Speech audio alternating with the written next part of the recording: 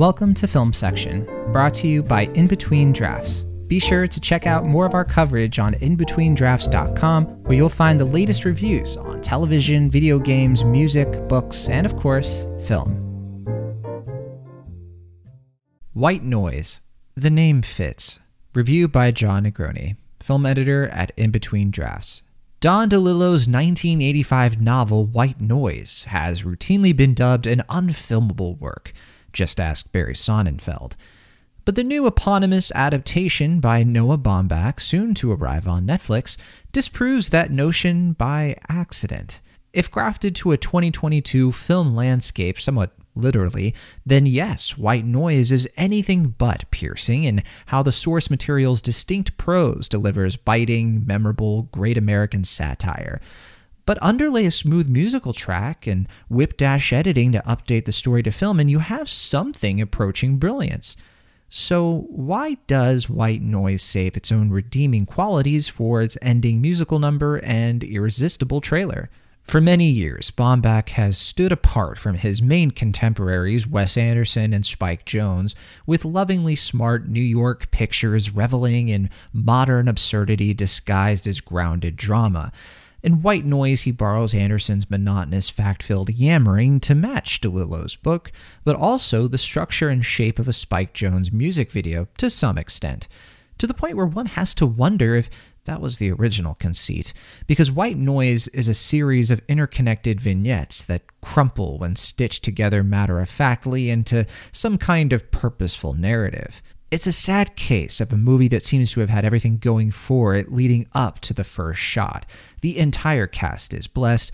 Baumbach clearly has a passion for the story he wants to adapt. The Netflix funding came through, so the production design is immaculate. The script to page has no shortage of wit and unique set pieces, particularly a university lecture rap battle between Adam Driver and Don Cheadle that astounds in its audacity. But you get the sense that partway through filming, even Baumbach must have realized that this wasn't quite working for some magical, mystical, unexplainable reason. Something just doesn't translate, and it's a tragedy of expectations and effort.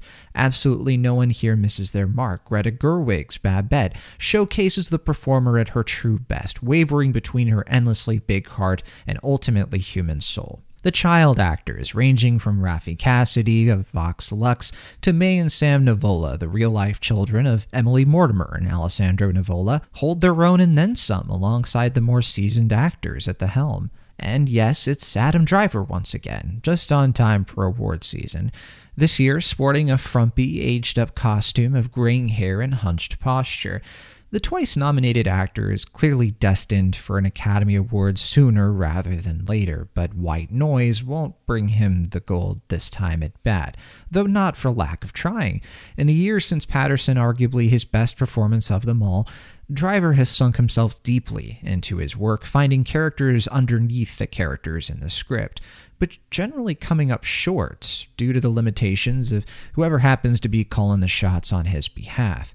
Perhaps Driver should try a hand at directing his own film to turn things around. If there was a perfect time to release a film like White Noise, it would probably be right this second, a story about trying to handle the overwhelming complexities of everyday life in an uncertain world plagued by external circumstances that no one quite understands, running up against the brutal binary of technology and a rising indifference of history. True, it also would have worked to make this movie in 2002, like the original plan, but here we are. I have no doubt that White Noise will collect a passionate cult following in the years to come, eagerly sipping its off-kilter world and all its trappings without an ounce of regret. There's no better way to adapt the novel in that respect, after all. For the rest of us browsing Netflix this new year, maybe we'll watch a sitcom or something. White Noise will be available to stream on Netflix starting December 30th.